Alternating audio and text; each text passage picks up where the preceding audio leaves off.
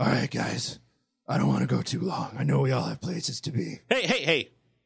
What is happening here? What? Your voice, man. This is how I always sound. Haven't you ever listened to the show? We're not doing that Batman. Batman 89. We're doing that. I'm Batman. Sure. Oh, okay. But you're the wrong Batman. Right then, Boy Wonder. Boot up the Batputer and turn on the Batrophones, and we'll vanquish this Batcast with a pow, bang, spoink. Dial it back, man. You gotta dial it back. Speaking of dialed, I'm dialed the fuck in. Let's talk darkness. I was born into it. This show needs an enema.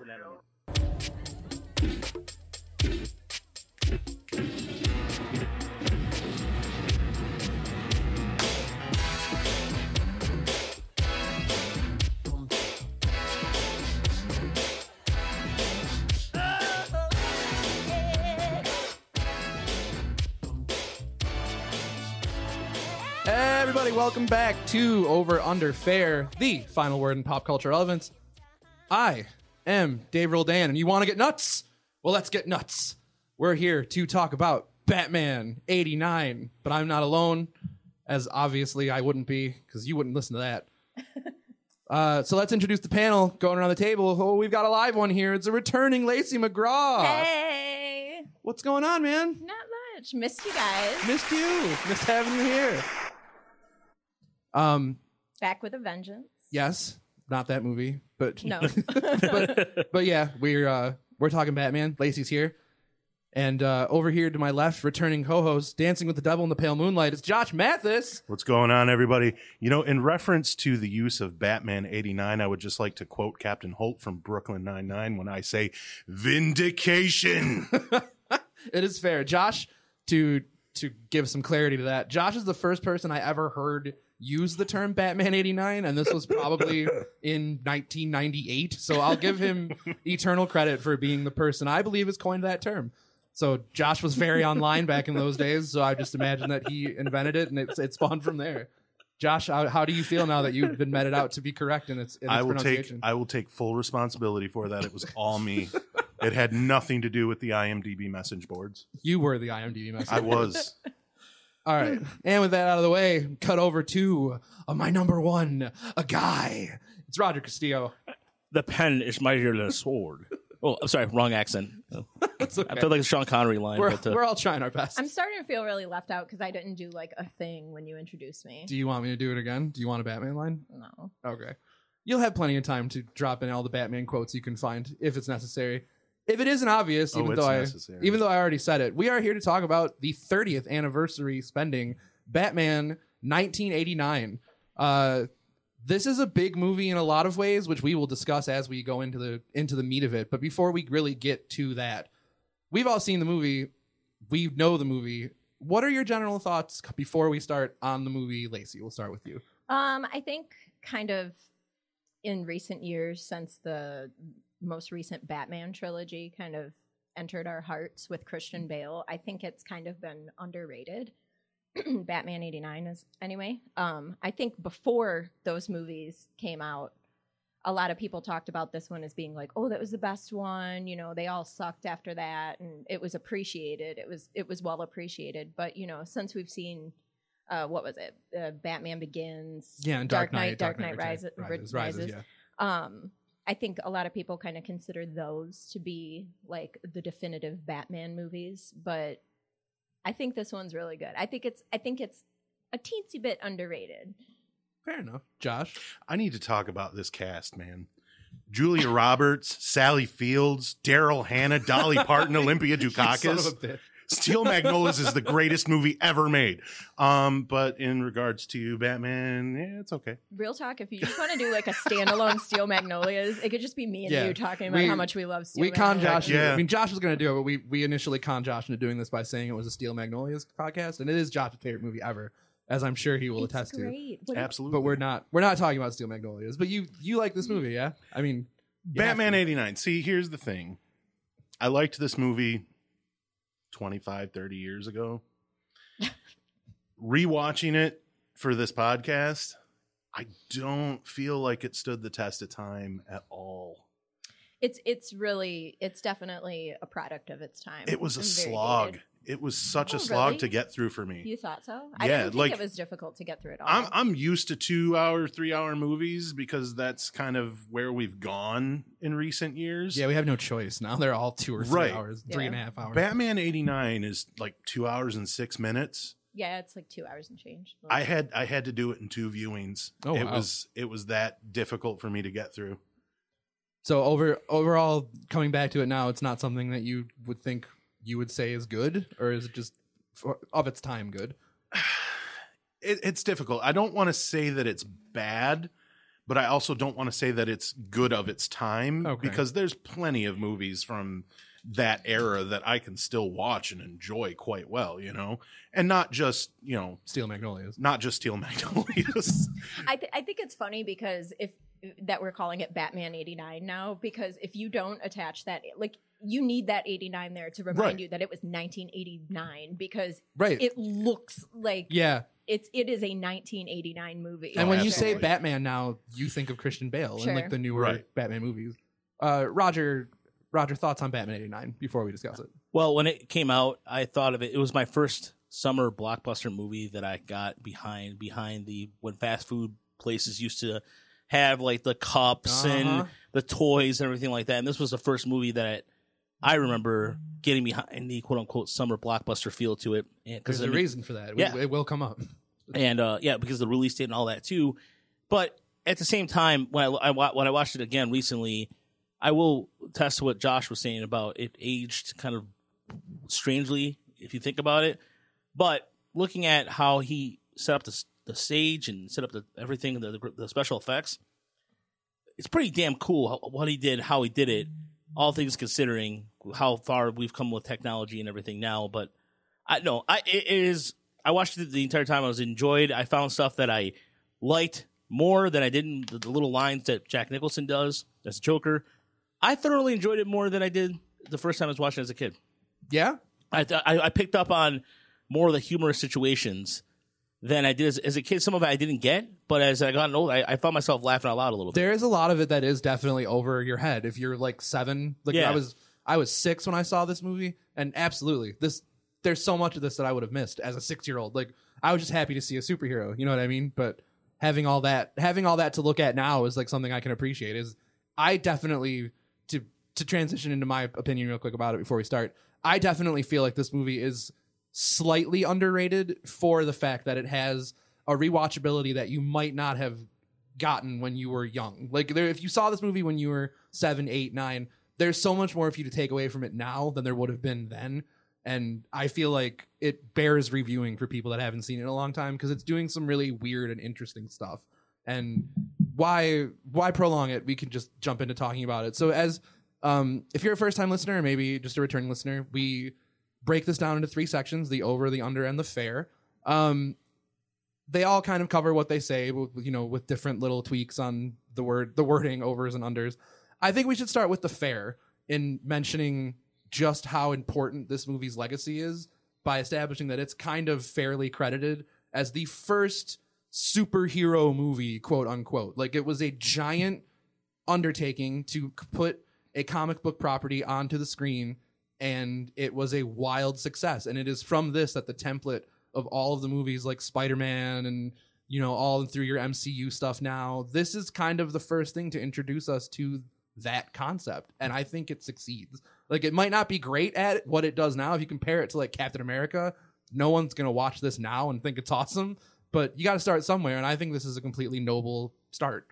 Didn't Superman come out first, though? Superman, of course, comes out first, but it's years after Superman that they even try it again, like to this scale. Right. Superman is the first in that it was a superhero movie that was successful, but that was in 1978. This is a decade later. Right. You know what I mean? And they tried to start it earlier. Like, the origins of this movie stretch back into the mid 80s.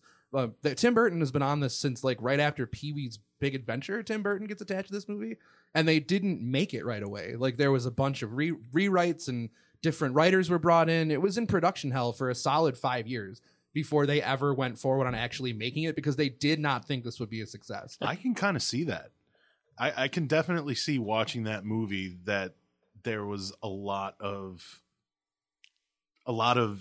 input from a lot of people that didn't necessarily gel together, in my opinion. For example, I think of there's two examples that comes to that in terms of styles, Josh, that I think it comes to mind. Who Framed Roger Rabbit? A lot of that set with the industrial slime and everything, this is right after Roger Rabbit. I feel like they've put some parts of that set in there, the darkness, gritty part of it too. And also, Robin Williams was set to be the Joker before. Yeah, for a while. Then one of the first tasks. Yeah, and eventually, what happened was that they when they told Jack Nicholson, he's like, "I'll do it." And then when they approached him to do the Riddler, Robin Williams was like, "No," until he apologized, and that was a whole fiasco with that. But the even the way it was like some of the subtleties and the little stuff like the Batman 1940s comic feel to it versus what they were trying to do in alter or like a regular reality. It seems like there's two styles meshing together that they put together so they would not to be campy, because everybody at that time assumed that Batman was going to be something like Adam West. Yeah, they had to change. That was the last Batman that anyone knew was the Adam West Batman. Are you talking about like the feel of the movie, like Correct. how it kind of looks like a film noir, but then there's a lot of like splashes of color and like it's a dark movie? Is that what you're talking about? Yeah, exactly. Yeah, I feel like that was very deliberate. I do. I totally agree with you, and I think it works. It seems really deliberate, and that's one of my favorite things about that movie. Me too. Yeah, totally agreed. It's really dark. People are kind of dressed like it's like not the 80s. Like they're wearing like overcoats and youth and guys hats, like all that. hats and back alley type stuff and suits. And then you have like a 1980 Chevy Citroen in there, which is like the most which is so out of place. Yeah, exactly. But I feel like all of that. It is deliberate, 100% deliberate. And I think it works to the overall aesthetic of this movie, which is why I think it's like, I don't think you can take away anything from this movie on the negative aspect of production design, because I think it's amazing. Like top to bottom, I think this movie looks and feels a specific way, and it exceeds what you would have expected a Batman movie to look like then. Like, but you're in your head, you're seeing the words shooting out at the screen with your exclamation points, the pows, bams, like that's what Batman was, and that is all gone. This is the first Batman on screen since Adam West, Yeah. correct? Yeah. So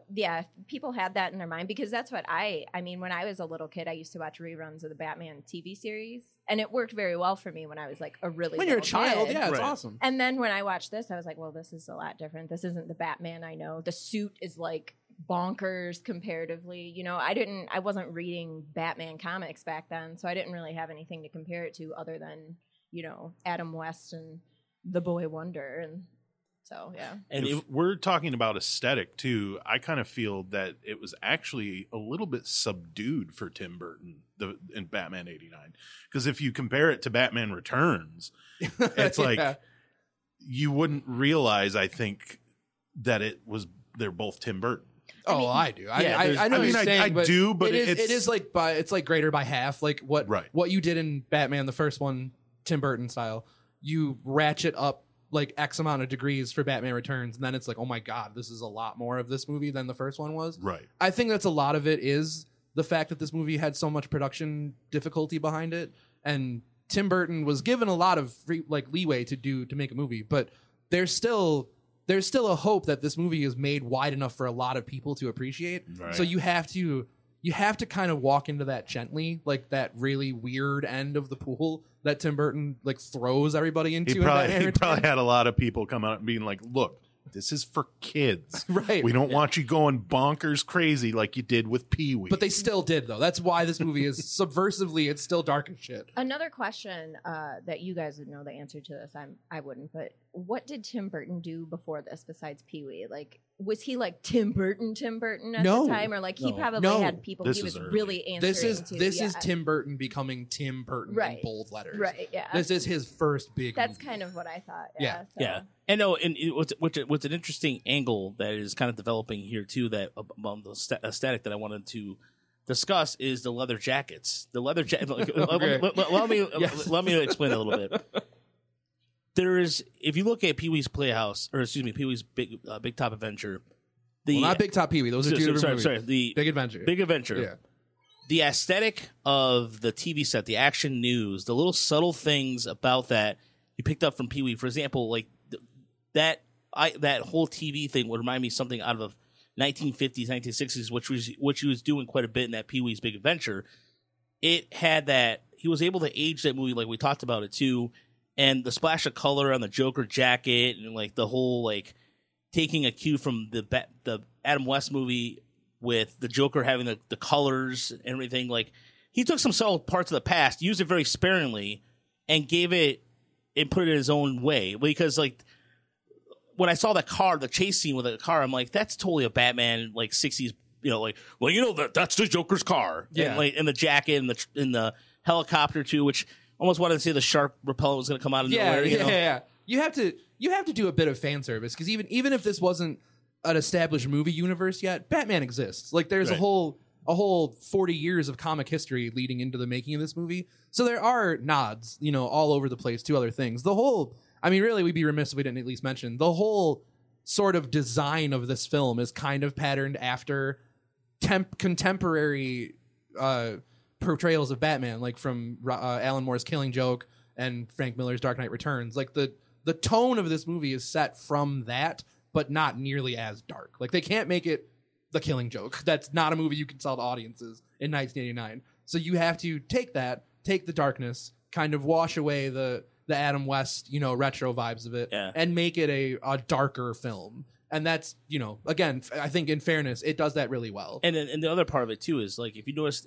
the Jack Palance's office, the head Jack Palance. Yeah, he was underutilized. In my opinion. Yeah. That even like that aesthetic right there, or the two heads that are behind him, like that make the cornerstone of the building. Yeah, that's a total Tim Burton thing because 100%. You see more of that in the Batman Returns, but that was just a subtle. It is all over this movie though, Yeah. like outside of Gotham City Hall with the two giant figures like hunched over there with swords and shit. Yeah.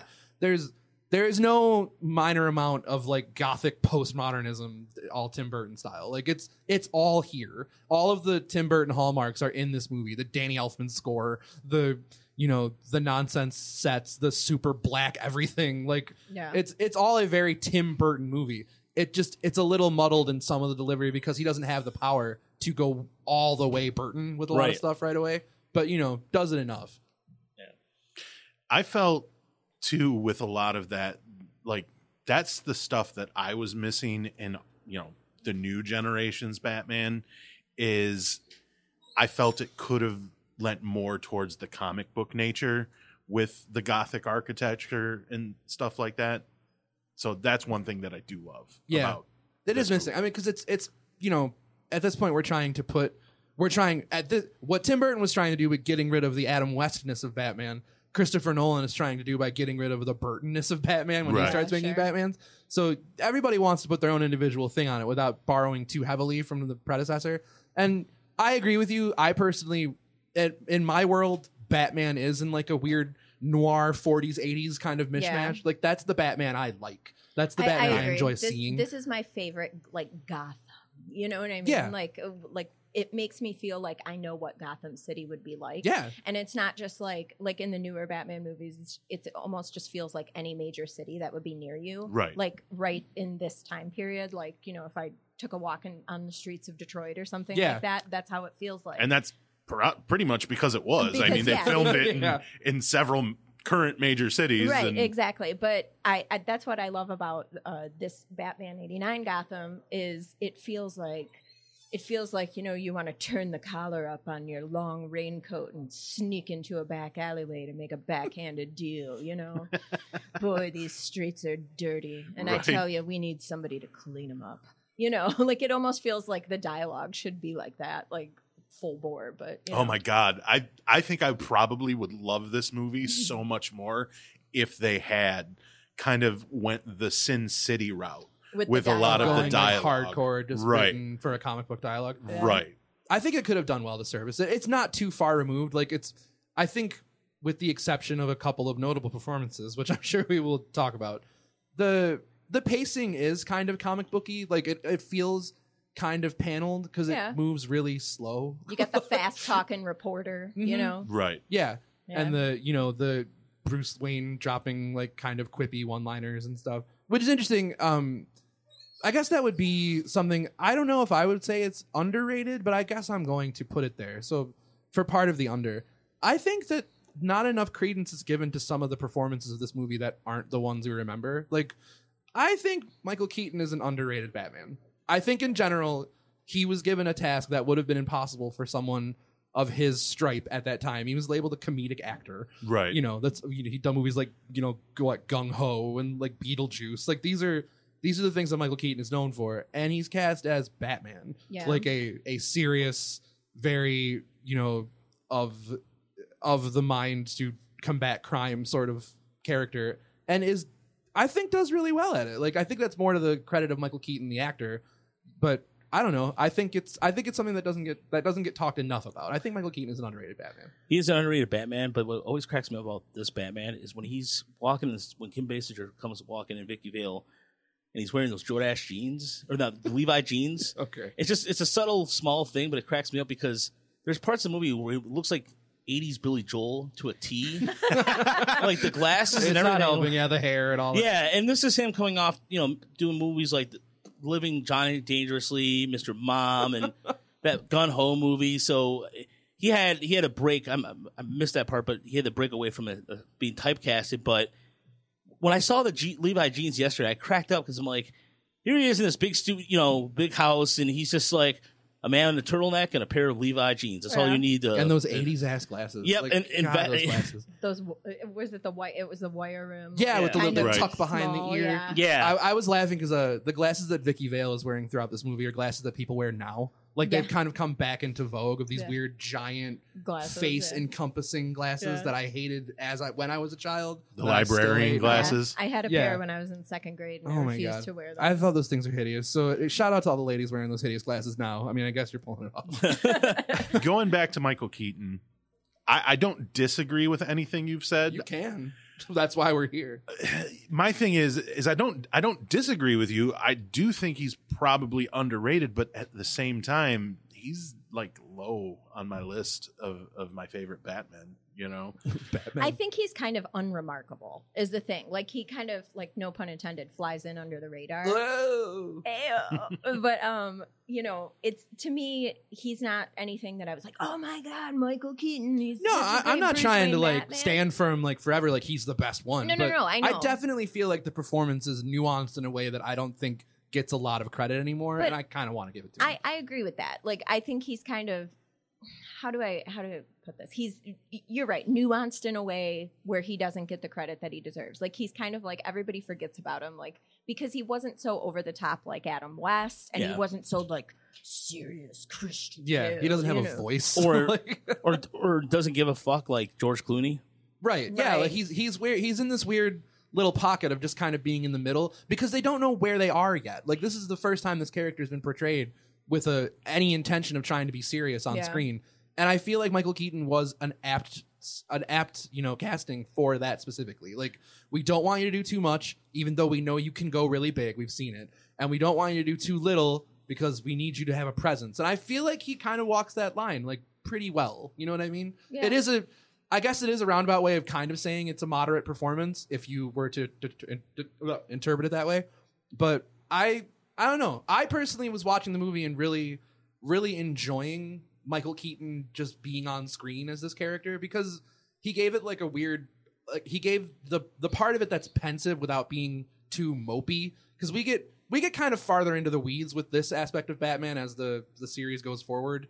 Like I think Val Kilmer kind of weighs too heavily on the shit that he reflects in. Like, he wants to be too dramatic with it, even though he can't because he's not a great actor. And then Christian Bale gets real moody. You know what I mean? Yeah. So Michael Keaton is kind of doing the nice balance of not having it be overwhelming. Like, this, we do get an origin story, but it's the first time we have to do it, so it doesn't feel rote. Right. You know? And it's not.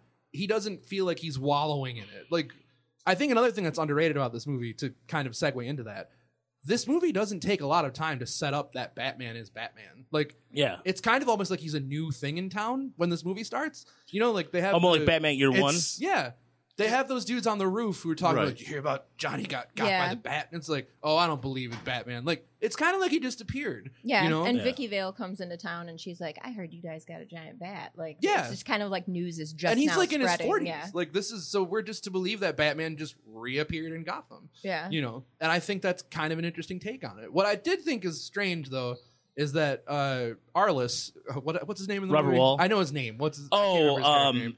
Whatever, the reporter. Yeah. You know who I'm talking about. Arliss. It's fucking Arliss. You're Arliss. Keeps calling him Arliss. Knox. Yeah. Knox, yeah. That's So right. Knox doesn't recognize Bruce Wayne. Like, he doesn't know what Bruce Wayne looks like in this world, and I think that is a weird choice. I mean, Bruce Wayne is supposed to be Bruce Wayne, Right, Like he's he's a supposed- millionaire. yeah, And he's this like guy the runs. guy. Yeah, this guy is a reporter at the most notable news source in Gotham City. You don't know who Bruce Wayne is? I also found it interesting that Vicky Vale doesn't know who he is. No either. one knows Like, who you would Bruce just Wayne was. see like you would think that his like face would at least be in pictures and stuff. You would like, think that, but that kind of leads to where I like what I'm coming with, that the underrated aspect of this movie. I think the plot is kind of underbaked in that sense. Like, he just showed up like out of nowhere. See, I kind of interpreted that more to be a weakness in writing. Yeah. Like, oh, this scene will be so much funnier if nobody knows that he's Bruce Yeah, Wayne. she walks Yeah. up to him. You Hey, know, do you know who Bruce and- Wayne is? You know. They didn't really kind of take into consideration the logical aspect. Right. Of course they would know that he's Bruce Wayne. Sure. I don't think it's a bad thing. I just think it's an interesting note to hit when you're trying to establish this world. It's new to all of us, but Right. apparently it's new to the characters in the film. Like, Bruce Wayne is not a known commodity the way that we all expect him to be in the future. Like, we don't know who Bruce Wayne is. And I you don't know know what- who Bruce Wayne is. Oh, go ahead. Sorry. No, it's okay. Go ahead, Roger. I was gonna say I think they took kind of a cue from Batman Year One, because Batman or Bruce Wayne comes back after touring, or not touring, but I was kind of lead to yeah, that too. Yeah. like leaving. He leaves Gotham City for a while, go find himself, does all his training, what have you.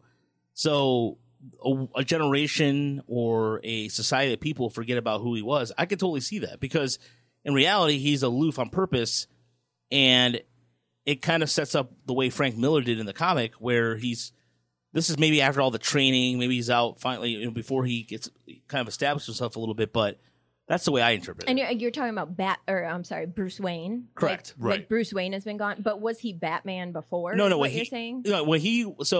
When in Year One he comes back after he does the training, decides to be Batman, and he starts going out. So this is like his first time as Batman. Yeah, there is Like, no he, Batman. He left Yeah. Gotham kind of like as a Gotcha. young man, like, and he wouldn't have really been established as Bruce Wayne, Okay, I really, because understand. he was kind I of just a understand. kid when his parents died, Yeah. and then he was kind of a recluse kid because he Yeah. was just living with Alfred and whatever, and then he kind of disappears and he goes off, he does all his training and bullshit, and then comes back and kind of takes control of his company. So Yeah. you could argue that But they don't really that's address why it they at all. right. They Yeah. don't. There's they never don't in even like Batman a 89. throwaway line where they're like, "Oh, Bruce Wayne's back in town," you know? Yeah. Which, if I'm being honest, what I was going to say before Roger said that, and this is totally 100% honest. Like, I'm not that observant of a movie watcher to where I wouldn't have noticed this had I not been watching it for this show. Like, That's fair. I don't think I That's ever fair, noticed too. this before. Like, oh, they just don't know who Bruce Wayne is. You know what I mean? Yeah, like, you're right. I was looking for that when I Like, watched this. I, so- Right. when I watch things, obviously, to like review them and talk about them, I look at them through a More much critically. different lens than Right. I would if I was just watching as a movie watcher, and I would have never even thought of that, you know. Yeah, If I it guess was that's a like fair set point. in today, like 2019, I'd be like, nobody's got the fucking internet. But like back Yeah. then in like 1989, Yeah. like I understand you're still relying on newspapers and television and stuff like that. So I guess I wouldn't have even really thought about it until, you know, now. And Yeah, there's it's even interesting. there's even like subtleties too, like when he goes when Arliss, just call him Arliss. I'm gonna call him Arliss. Arliss was in his little room, his museum, and he's like, "What is this?" He was like, "I bought it in Japan." I'm like, "Aha, Yeah. ah!" They are Yeah, it's giving like notes. dun dun. Yeah. Yeah, like I think what's nice though is that this would be the kind of thing that a movie would have to tell you now. Like they set up the things of like, well, he did this in Japan before he trained in Japan and he learned all these bat skills and then he came back to be Batman. Like it took 3 goddamn movies to tell that story for Christopher Nolan. We're starting like on the ground running with this movie, and I feel like that's a charity for this movie. Like that's something they can get away with then that they would have to kind of pay more credence to now of establishing, because people like us are sitting here like, does everybody not know who Batman is? Well, it wasn't important. Like, Right. in fairness to Lacey's point, if you're watching this for the first time, you don't actually need to know that Batman trained to be Batman, because he's fucking Batman now. Like, you're not there to know about his training. You're there to see Batman on screen. Right. So Right. there were probably, as there are always, people of dissenting opinions that were like, well, how did he become Batman? Like, he just shows up and he's Batman. There may have been someone upset about that, but I think the more I think about it, it's actually better that the movie doesn't take the time to do all that because it would have been way longer. And this movie already feels pretty long. Yeah. You know, to Josh's point, like this, it takes time, and that's kind of a thing that I think is also perhaps I will call it underserviced in the aspect of this movie. This movie is slow. Like I think if you were to say that this movie is overrated or maybe not great, it's because the pacing is weird. Like it takes a long time for us to get to the Joker. It takes a long time for us to get any Batman scenes. There's like 4. Like the movie does not give you enough Batman. There's and that's not a lot probably of Batman good in retrospect, but if you were waiting for this for the first time to see Batman on screen, you got a lot of the Joker for a long time because we get his whole setup. And that's what if I may interject go for ahead. a minute, I think it's interesting that we're sitting here kind of talking about how like, oh, we just didn't even know, like he's just Batman. Like at this point in time, we all know Batman's backstory. Like we've seen it 1,000 times, but then we didn't. But we do get a bit of an origin story for the Joker, which we don't really get in other movies, do we? I mean, we're going to be. I mean, now we are, but not as developed. No, yeah, no, and they spend way more time like explaining how the Joker became the Joker, which is. I like the Joker better when you don't know how. That's what I was gonna say. I like the Joker better when he just shows up and you're like, the fuck is this clown guy? Like, you know what I mean? That's like the Joker to me. I agree. I really didn't like the origin story of it, but I understand that it's like. I agree with you. I think the reason that is though is because it's Jack Nicholson. We paid him a lot of money. Like, oh, you really? Jack Nicholson. Part of what we had talked about to the casting of this, his like demands, I guess, to quote them. He needed to be top billed, and he needed to be paid a whole shitload of money to do it. He got to dictate his own shooting schedule, and he pretty much got to make the movie about him. Like this is effectively the Joker featuring Batman. Well, I was going to bring this up when we were talking a little bit more about aesthetic and scenery, and I don't think this is unique to this movie. I think this is kind of more of a Tim Burton thing. But isn't it funny that in this movie, like the darkness surrounds the hero of the film, and all like the colorful usage is surrounding the villain. Because that's what's compelling, though. Well, I know. I'm just saying that is compelling because a lot of times in movies, like it's kind of opposite. Like they want to invoke that, the colorfulness into the hero, and like they're bright and shiny and all that. But like in this movie, they're more like, look, it's chaotic. It's the Joker, and then out from the shadows comes Batman. Because this is the turning point. Like this is why I mentioned it as the template being set for superhero movies of the future. They all became super gritty and realistic for a while, and even in like the DC universe and shit where you got like your Justice Leagues and your your Batman specifically, but even Superman was kind of dark. Like they made your heroes dark for a while, and it starts here. Like the villain is always more compelling because villains are compelling, and Tim Burton knows that and does that through all of his movies. Like, if you go to the next Batman movie, the Penguin is way more interesting than Batman. Absolutely. Catwoman's more interesting than Batman. Absolutely. So in this movie, it just sets that tone of like, I care about the villains way more than I give a shit about Batman. And that didn't change. Get to have fun. It didn't change either, because if you look at Nolan's trilogy, it's the same thing. Maybe with the exception, we get more Batman, and he does a lot to build that character. In Batman Begins, it isn't really that case, but if you look at The Dark Knight and The Dark Knight Rises, 100%. it's 100% about the villain. And I didn't really notice this until rewatching Batman 89. The Dark Knight took a lot of influence from Batman 89 with some of the things and the way they played out. If we're talking about like the scene where Heath Ledger's Joker is daring Batman to hit him on the motorcycle, you could totally see that when you're watching Batman 89 and there's a scene of Batman in the Batwing and the Joker is standing in front of his float. Yeah, and they're playing chicken, Same thing with the end of the movie with, them being up atop a high building and Batman kind of roping in the Joker with his grappling hook, except, obviously it ends a little different. In The Dark Knight, it ends a little differently. Yeah. Because they make strains to make that a Batman that of the mold of like, well, Batman doesn't kill people. Batman straight murks people in this movie. Like, they're not worried about that kind of canon yet, and I think that is another underrated aspect of this movie. Batman fucking throws a dude down that bell tower, like when he gets knocked down that shaft and just flips fucking Hurricane Rana's that dude right down that bell. Drops a bomb right between a dude's legs. Then if I know mainly we're talking about Batman 89, but if you move on to Batman Returns, he lights a dude on fire with the freaking afterburner on his car. He shoves a freaking bomb in a dude's pants and then pushes him down a sewer. Yeah. If anything, I think the one thing about that's underrated that Sam Hamm did as a writer, and he wrote Watchmen, which Alan Moore wrote, and Alan Moore wrote The Killing Joke. I think, if anything, you look at the way that the Joker's origin story, The Killing Joke came out a year before Batman 89 did. Yeah. So for the hardcore people out there, I mean, Sam Hamm probably was working on it the whole entire time, but if you think about it, he took some cues from The Killing Joke, because in the book, the Joker becomes a Red Hood. The guy who plays the Joker is the Red Hood, and that's how he becomes the Joker. Same kind of subtly. He goes in a plastic bottle of chemicals. Same thing as Batman 89. So there's some things borrowed to it. And that's why I thought it was underrated. There's some. Oh yeah, they're pulling from The Killing Joke directly. Like, they're 100% taken from that. And that's in like comic book wise. And I've read a lot of the Batman comics. I like the canon, kind of like the tip of the cap.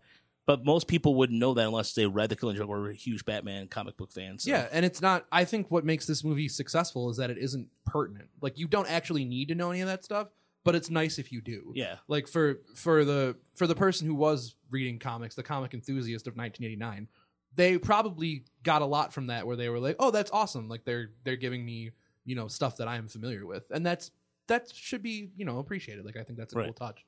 I do want to talk about though who's underrated is Jack Palance as the boss. He's only in the movie. Jack Palance doesn't get a lot to do, and it's too bad, because he's fantastic. What a dynamic actor.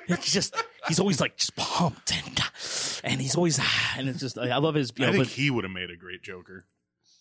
I mean, the Joker the "You're my number one guy" line is kind of Jack Nicholson parodying Jack Palance when he says that to him. Like, right. It's 100% him doing an impression of someone he's playing against in the movie. I did wish that there was more for him to do, because he is kind of unsung, like, as a guy that gets to do shit in this movie. Hey, you know what I mean? Like, you got to make the movie go. It is. Don't you think it's one of those roles that, like, down the line you're gonna be like, oh fuck, I forgot Jack Palance. I did. I forgot Jack Palance. So did I. Yeah, absolutely. I did too. I also kind of forgot that. What's his name? Billy D. Williams. Yeah. I will never forget that. I kind of forgot, like, because I mean, it has been a long time since I've really sat down and watched this movie all the way through. I think it's too bad too, because like from going forward, we have Harvey Dent as like an African American actor, and this isn't. I'm not trying to get PC about this, but it's an interesting note that they would then change that in every aspect going forward, where Two-Face is never black again. Right. Like the animated series, he isn't. The Batman Forever, he isn't. Even most recently with Aaron Eckhart, he isn't. Like, every portrayal of Two-Face has since not been an African American actor. And I thought Billy D. Williams probably would have been a cool Two-Face. Yeah. When I make my perfect Batman movie, I'm going to use an African American actor. Will it be Billy D. Williams? It won't be Billy D. Williams. Who's it going to be? It'll probably be Idris Elba. You should put Idris Elba in anything. Should be Donald Honestly, Glover. I would love Donald Idris Elba. Glover. Just make Idris Elba Batman, Donald so I can Glover's see him all the time. not a bad idea. Think about it. He plays two characters right now: the Childish Gambino and Donald Glover. He's been Two-Face this whole time. Channel yourself. Yeah, he's literally Donald. he's been auditioning for the role for like a decade now. Yeah, you're right. Good call. Any other underrated performances in this movie? That's how we got here. We were talking about performances. Jerry Hall. I know she's not like very important in the movie, otherwise known as Mick Jagger's wife or girlfriend at the time. At the time, yeah. I thought her role, while small, was I thought it was underrated because it made me laugh. Not made me laugh, but just the mass transformation, everything. There was no explanation of what happened there, but but the betrayal stuff. But I don't know. I thought she was a little underrated in that movie. What about Kim Basinger? This is I don't hear people talk about her a lot in this movie. Like we know of her as an 80s entity because that's her big time. But she's in this movie because she's a bankable star of the time. How do you feel about Kim Basinger? She's fine. Yeah, she's a better actress than this movie would have you believe. I think. I think her performance in this movie is kind of absolutely, Josh. I don't think it's cringeworthy. I just think Vicky Vale as a character is just kind of like. I'm a woman. I'm a love interest. Yeah, like I'm Vicky Vale. I'm here. But that's the thing. She could have been Lois Lane for this. Like she could have been a ballsy female photographer, or Margot Kidder, because she was a wartime photographer too, wasn't she? Wasn't that her whole thing? That's her whole thing. Yeah. Like make her. You're not going to get that in 1989, I guess, but make her a strong female. I thought she was strong. I thought she came across as strong though. She's kind of. she's a little damsel-y. Yeah, you know, she's throughout a the little movie. damsel. Yeah. I mean, She's- she's not full on damsel in distress Yeah. tied to the tracks, but she's definitely like We're playing that. She That's needs the to be note that we're saved. playing for that. Yeah. she's there to be saved. She's there to be she's in rescued. peril with you the know? Joker. She's saved by Batman. Like she's her role is more or less just to kind of further a plot between Batman and the Joker, kind of vying for a woman, which is weird in its own way. That's where this movie has to kind of Right. pivot at some point. I don't know. It does have the scene though, which it does lead to the scene where the Joker shows up at her penthouse and Michael Keaton gets to say "Let's get Oh my nuts," God. which is one of my favorite parts of the entire That's movie. my least It's so favorite. stupid. It's so dumb. It is. You it want to is- get nuts? Let's get nuts. That's Michael Keaton shining through. Yes, in I the agree. It is one of my favorite memes also ever. There's a picture that has that quote juxtaposed then with a picture of the Joker and Batman buying like macadamias, which makes me so happy. Thanks, internet. Let's talk about something that I think is overrated in the discussion. Oh, okay. Then you had a nice shot. Now you want to get nuts? Come on, let's get nuts. 100%. Nice fucking model. Come on, he's just Beetlejuice. Let's talk about an overrated topic of conversation because I want to put this to bed finally. This is not a debate between who is a better Joker because I hate don't this care as well. about that. I really don't. They're two different things. I want to say though that anyone that thinks Jack Nicholson is overrated his performance of the Joker in this movie, come and talk to me personally and I will tell you why you are wrong. Because I think Jack Nicholson is fucking amazing in this movie. He is dialed up to 1 billion. His dialogue is fantastic. Every line he has is great. He's got one-liners for days. Even though he could have taken all this money and completely checked out, which, you know, some people have said he did. I think they're wrong. I've watched other Jack Nicholson movies. I can show you when he checks out. He is enjoying all of the time he is having on screen throughout this entire movie and is playing it like a goddamn lunatic. And I love it. I love this portrayal of the Joker. World's I would first never- homicidal artist. Yeah, absolutely. I would never say that his role is in any way underrated or overrated. Sorry. I would never say that. I do kind of agree with the people that say Jack's being Jack, but when you're Jack, you could do that. It works. It did.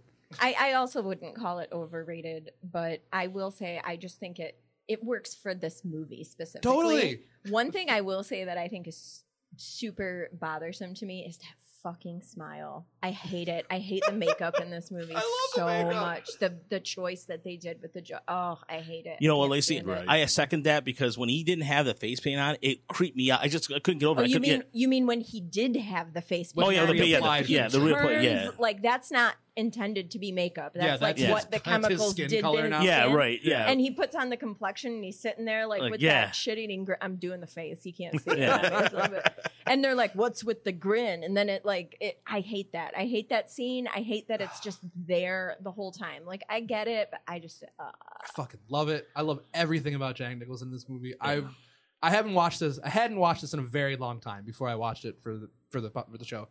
I remember enjoying this movie. I loved it as a kid. Like we'll talk about that in a minute.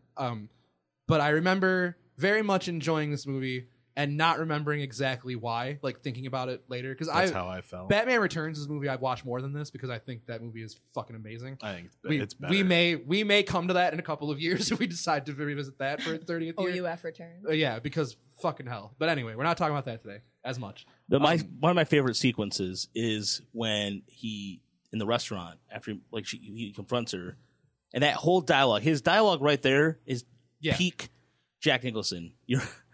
You're insane. I thought I was a Pisces. That cracked me up, and that was like something I didn't pick up as a kid. But I rewound it a couple times. That's what I was going to say. Yeah. There's something to this role that I just didn't get when I was a kid. Like he was big and he like danced around and he was kind of menacing, but it wasn't until I rewatched it for this that I realized just how menacing he was in his bigness. Like he's very scary. Like somebody is, masquerading around as a clown and terrorizing a whole populace with this giant grin on his face and just cracking stupid jokes the entire time. Like I thought he was great. I think it kind of, that's another reason or thing that I think is really good about this movie is it worked to where, like, I watched this movie so much when I was a little kid. I loved this movie. I loved Batman. But the Joker never, like, scared me away from it. Like, I understood that he was a villain. I am scared more in the rewatching of this than I was as a child of the Joker. Like, now absolutely. as I rewatch it and I, like, understand the weight of what is and happening. Like the subtext and everything. I get it more as an adult, but, like, I was still able to enjoy it as a small child without being, like, nightmarish, His whole shtick about, like Roger said a minute ago, about being the world's first homicidal artist or however it's worded, you wouldn't get that as a kid, right. the gravity of that. But rewatching it as an adult, absolutely, it's like because the common criticism is that he's too goofy in this movie. I disagree. I disagree with it completely. I think he's sinister as shit, and it's not.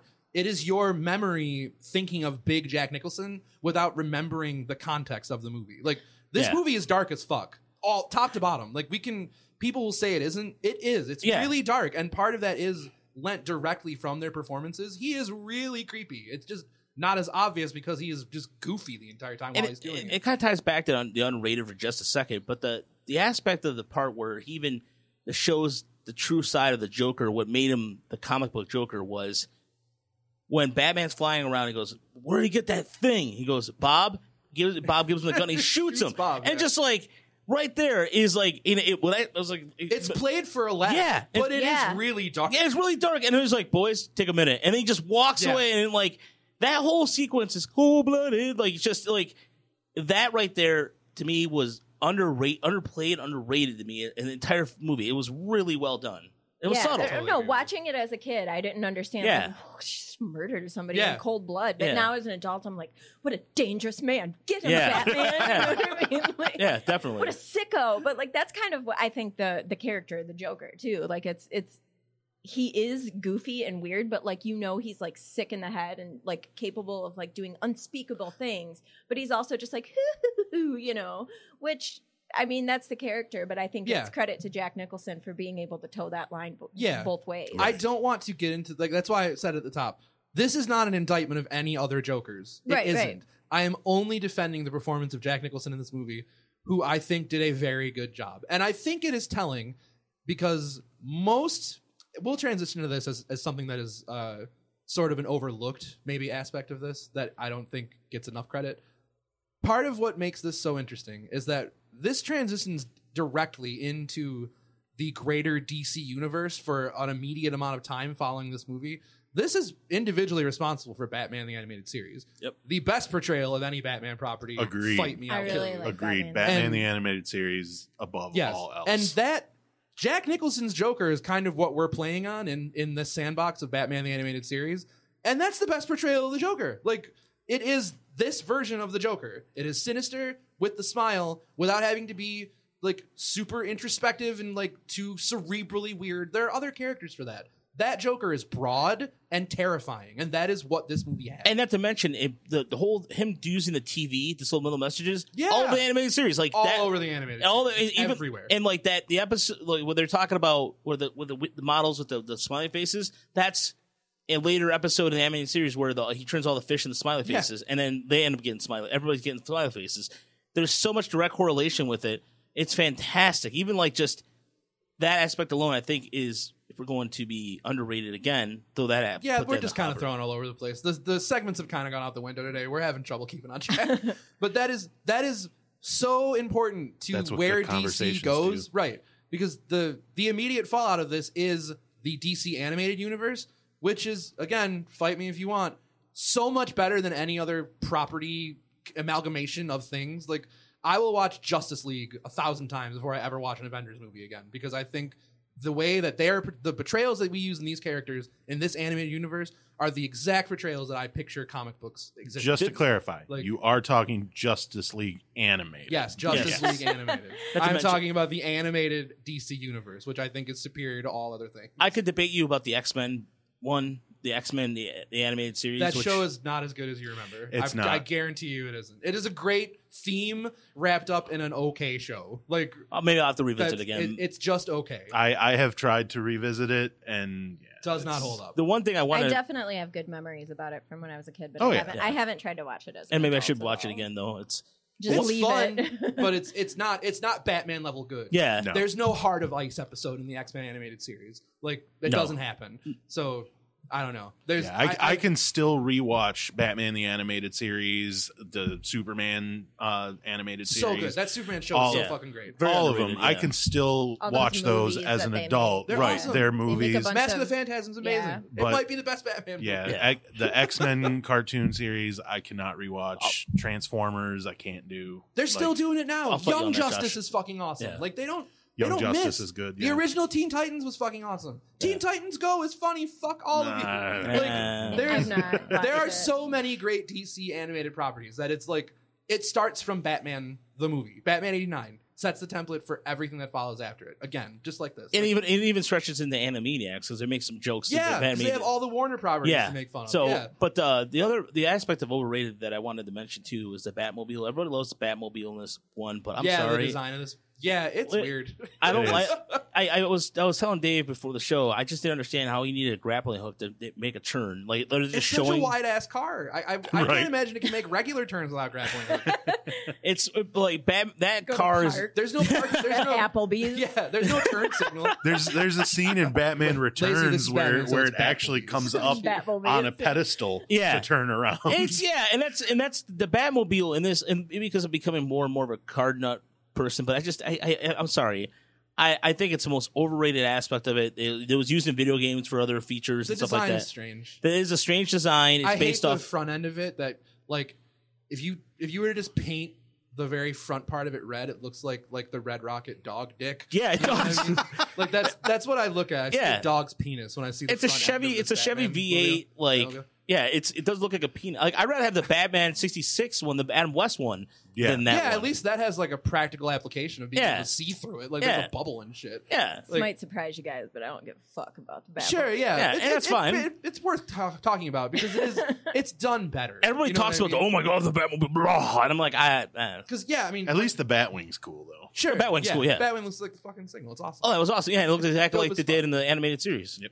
Also dope as fuck. Yeah. Even, But- even the animated Cool. series Batmobile is kind of a bit much. It's so long. It's like a goddamn city block long. It looks cool, but it's. But I will say It's that It's easier to accept it in the animated series can than draw it it, is yeah. to accept it in Sure. Josh Yeah, is. I'm suspended from reality on that. Honestly, he could pull up in like a fucking Prius painted black with the bat signal slapped on it and be like, "This car is fast as shit," and I'd be like, That'll You are that'll be Batman. I'm all in on that'll be it, Robert then. Pattinson's Batmobile. "Oh I know, my!" but like you talk about. It's new age Batman. And I know Right. Josh would appreciate this as a person who notices the small things, i.e., the William scream in Star Wars, which you literally almost jumped out of a theater for. Oh God! But the thing, it wasn't the Wilhelm scream. It was the Tarzan yell. oh yeah, Oh, yeah, yeah, yeah. yeah, Either on the way, Wookiee yeah, planet. yeah. You were like, you invisibly got upset during the movie. Oh yeah, I remember got you- up. I got up and I left the theater Yeah, you were for a minute. Yeah, you were it was pissed. fucking dumb.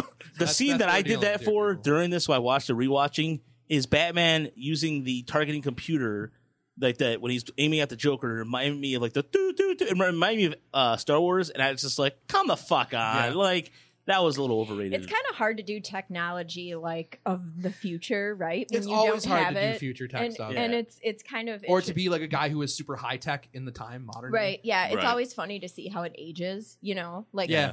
like okay, they like think his it bat looks- computer is really just a bunch of TVs with Yeah, some yeah. like steel rod stands all around it. Yeah, the because you look CD at player. You look at it back then, and you're like, "Wow, that's high tech," you Oh, know. yeah. But now you're like, "What?" He got all this stuff at the It's sharper like image a on VCR clearance. with an antenna taped to it. Speaking to all of that, I think it's actually interesting to note something else that I think I definitely didn't realize until I watched this again, but something of an underrated kind of note to this. Batman, like surveillance state Batman, kind of comes from this too. Like he has a whole wall of monitors down there in the Batcave. This is something that will become a trope going forward for every other Batman. Like this is the Batman that exists, of like the one that watches the city and has the capability to be able to do that. Again, not explored, but it would be in future generations where they they tell you how he gets all that shit. Like he just has it now. So Batman is the eye in the sky. Not to mention, there's more Batman in the comic also changes technology-wise. There's more technology in the comic books. Yeah. After this. Yeah. So, it definitely plays into that. It notes to that for sure. So you guys have, I know you guys have read Batman comics, but like, how much of them have you read? Like, are you like, you feel like you have a pretty good grasp on like, where this material I have a good grasp on the majority of where this would have come from and things immediately following this. I kind of check out around the late 90s after the next set of Batman movies. Okay. But it's my knowledge of it is all almost 90s centric and like the immediate 80s before that. It's funny because I love comic book movies. I love comic book franchises. I never really got all that much into actually reading comic books because Josh Poor. But I have, I've read the big ones. Like I've read The Killing Joke. I've read Batman Year One. I've read The Dark Knight Returns.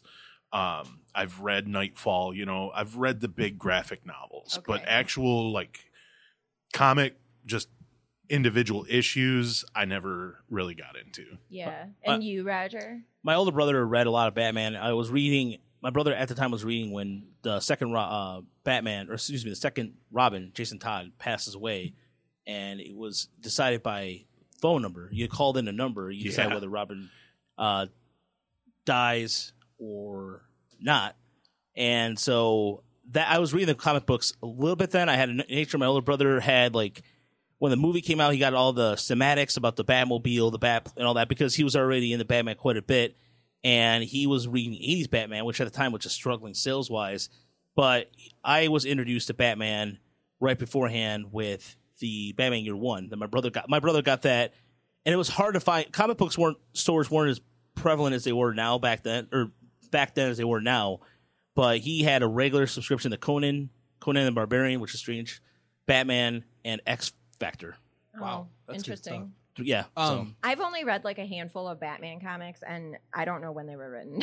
So. Well, from what Roger was saying, apparently the comics are available on the DC network. Yeah, or whatever. Every single Batman you could ever think of, known the man, is on it. For $6 a month through Nightfall right now. Oh, that's not bad. Yeah, for $6 a month you can get every single one, including and all of the animated series. Yeah, I would love if we have any listeners that are like hardcore Batman readers and we missed anything like.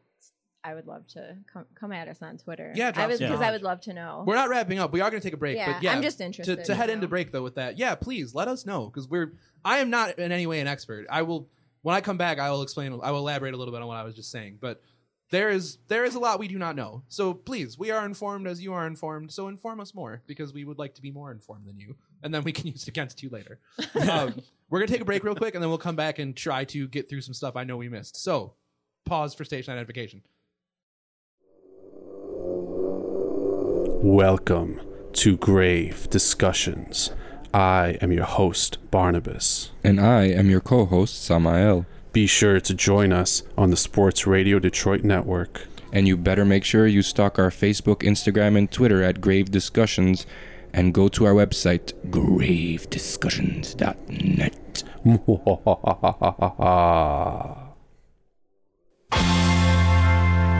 Because I feel like a salad tossing might feel good. What? Out of Bounds Detroit podcast. Tuesday morning and Friday mornings here on SportsRadioDetroit.com.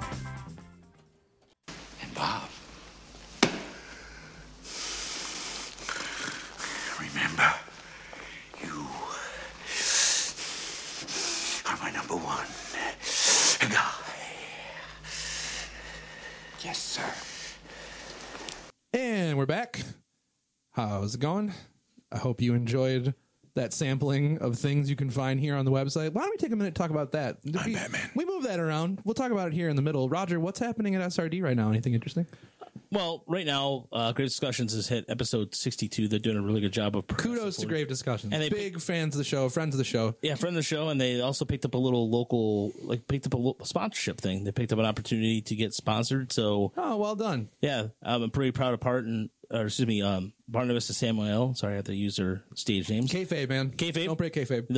Not breaking kayfabe. We also have Tigers is doing pretty well. It's the Tigers are not the Tigers podcast. Yes, the Tigers podcast is doing well. The team is not so much. If only the actual team should have bask in the successes of the show.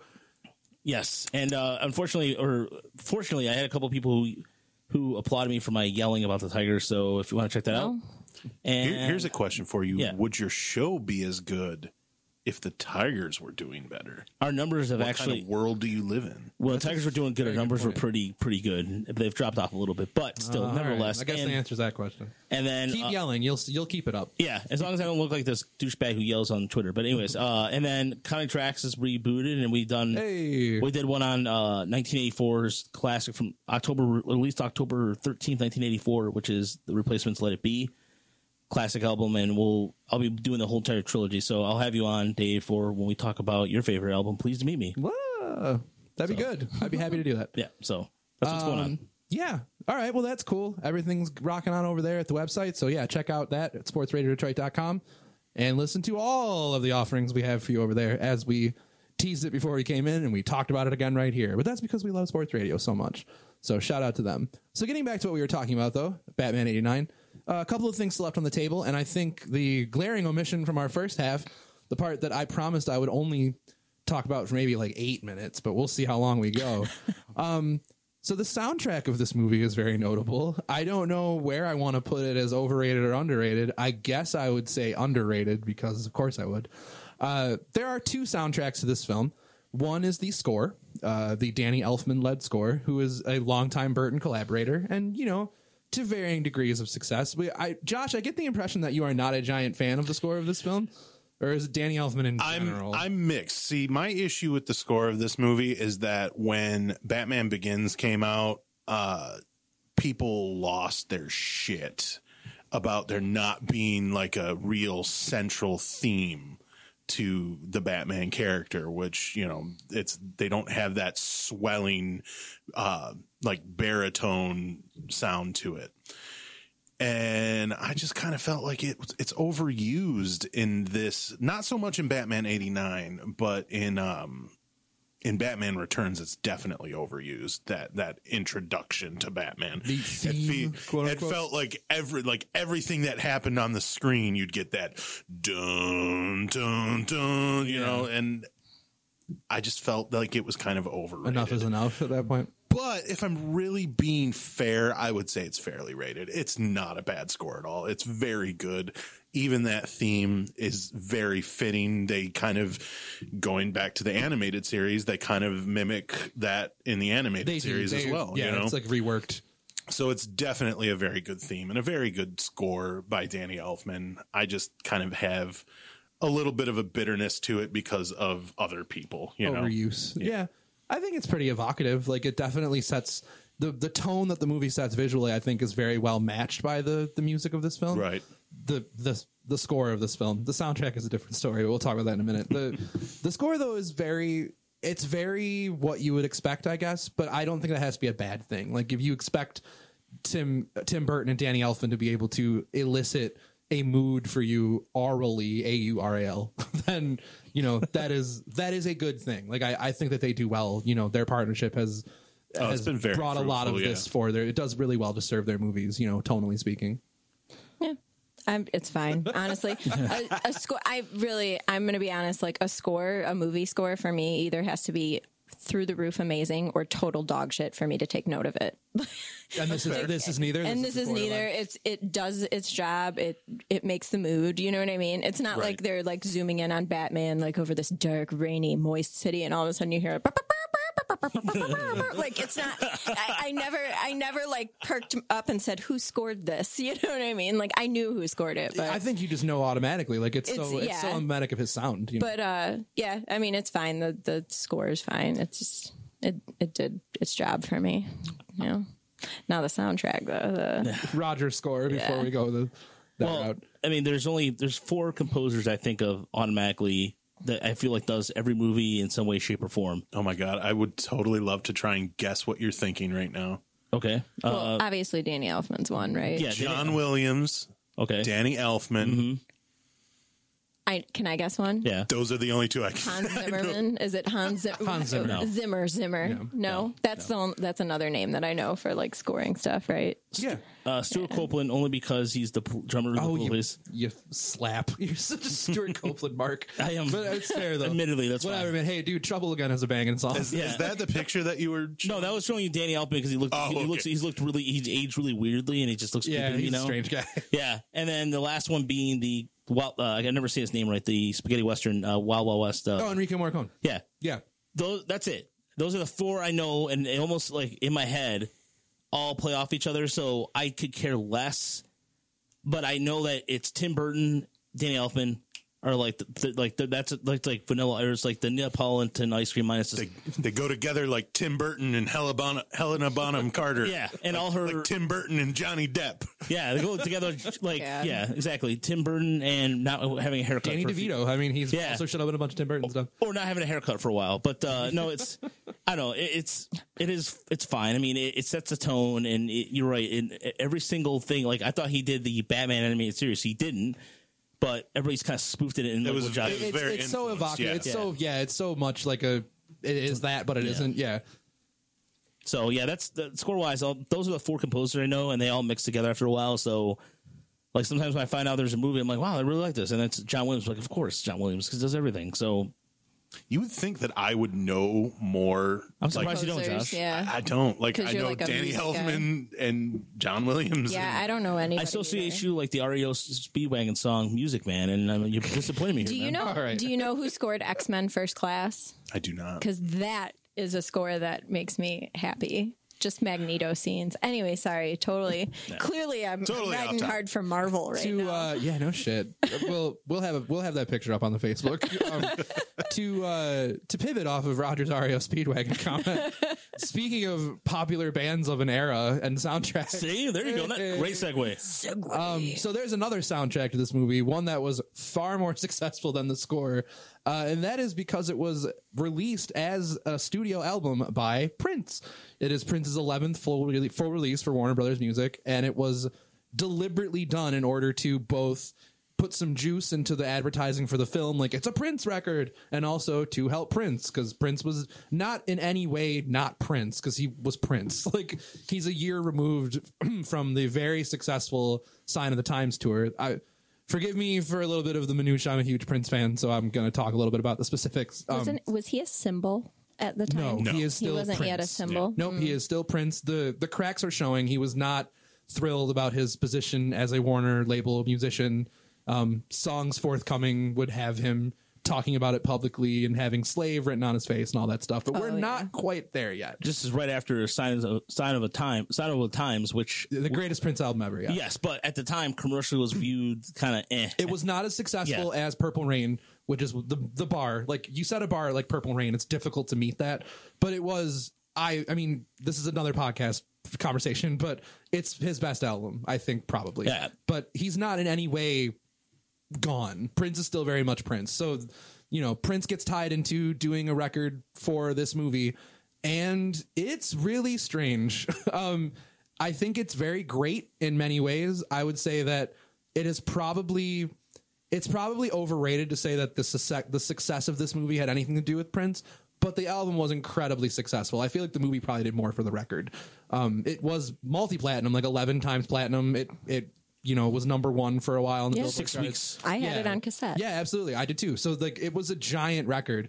It's not really a Prince record though. Like, it's mostly it's a Bat record. It is a Bat record. It is like a bunch of samples of quotes from the movie and a bunch of songs and stuff.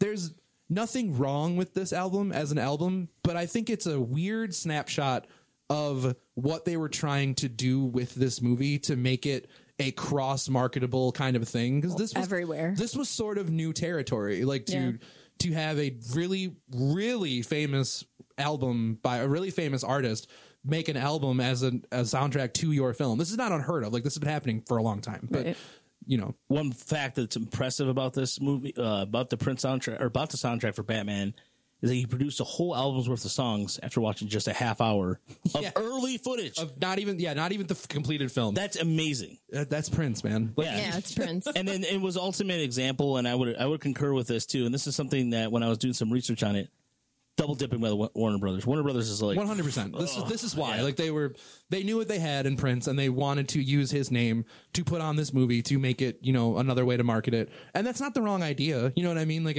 you have all this stuff in your stable. You're supposed to use those things. It's just too bad that I feel like Prince didn't get a great outlet to make a record that made real sense apart from it being the soundtrack to this movie. Like, it is the soundtrack to this movie, and it is nothing else. Like, he doesn't play a lot of those songs. He has played Party Man. Like, it is a song that has showed up in concerts. I have heard it personally. But it's not, this album isn't something that people think of when you think of Prince immediately. This is not his best of kind of stuff. They didn't even release singles. Like, when they would put out greatest hits and stuff, the Party Man wasn't there. Yeah. Bat Dance isn't there. No. Like, they're not songs that show up. If you want to hear this album, you have to listen to this album. Yeah. Like, and there's, there's a duet. There's a duet with Sheena Easton. Like, there are songs on here that are there's always a duet songs. with Sheena Easton. Okay, there's never not a duet with Sheena. So there are songs here, but a lot of it is just like weird instrumental supplanted by quotes kind of songs, which works really well for things like Bat Dance, which I think is a cool ass song. Yeah. But taken out of context, it's weird. Like, it's cool that it exists as like a time capsule. Yeah. Specifically the video, which is bizarre as hell. Yeah. With Prince, done up half as the Joker and half as Batman, like through the they should have just had Prince play Two-Face and all. Right? Yeah. Honestly, anything, I just have a soft spot for this album just because this was kind of my introduction to Prince. Yeah, if I'm being honest. I bet this was for many people. Like, I probably knew like a Prince song like Little Red Corvette or something like that, or Raspberry Beret. I'm not gonna front and try to say that I was on that tip as a 6-year-old. Like, Right. Well, Sign of the Times was his best album. Sure. Like, I didn't fucking know. So I heard Bat Dance, thought it was a badass song. Yeah. So like, this was probably also close to an introduction for Prince for me. Yeah, because I probably heard like, his hits like when my mom listened to him in the car or something like that, but I don't think I really like knew anything about Prince. But this was like essentially my first Prince album that I owned because somebody gave me the Batman soundtrack and I listened to the shit out of it. I listened to the shit out of it. It was awesome to me when I was 5. So, it's still awesome, of course, I think. With the exception of this movie, I have never heard any of these songs. Really? You haven't listened to I like Prince. I enjoy Prince a lot, but I have never mark your words, my friend. No, I've just never delved into his catalog. Okay. Like, I've never gone through and listened to a whole Prince album. Like, I like individual songs, but I've never really done a deep dive, So I've never heard the Batman soundtrack with the exception of in the film. And what I have to say about that is you see a lot of jokes made about the fact that Prince did the soundtrack for Batman at Batman's expense.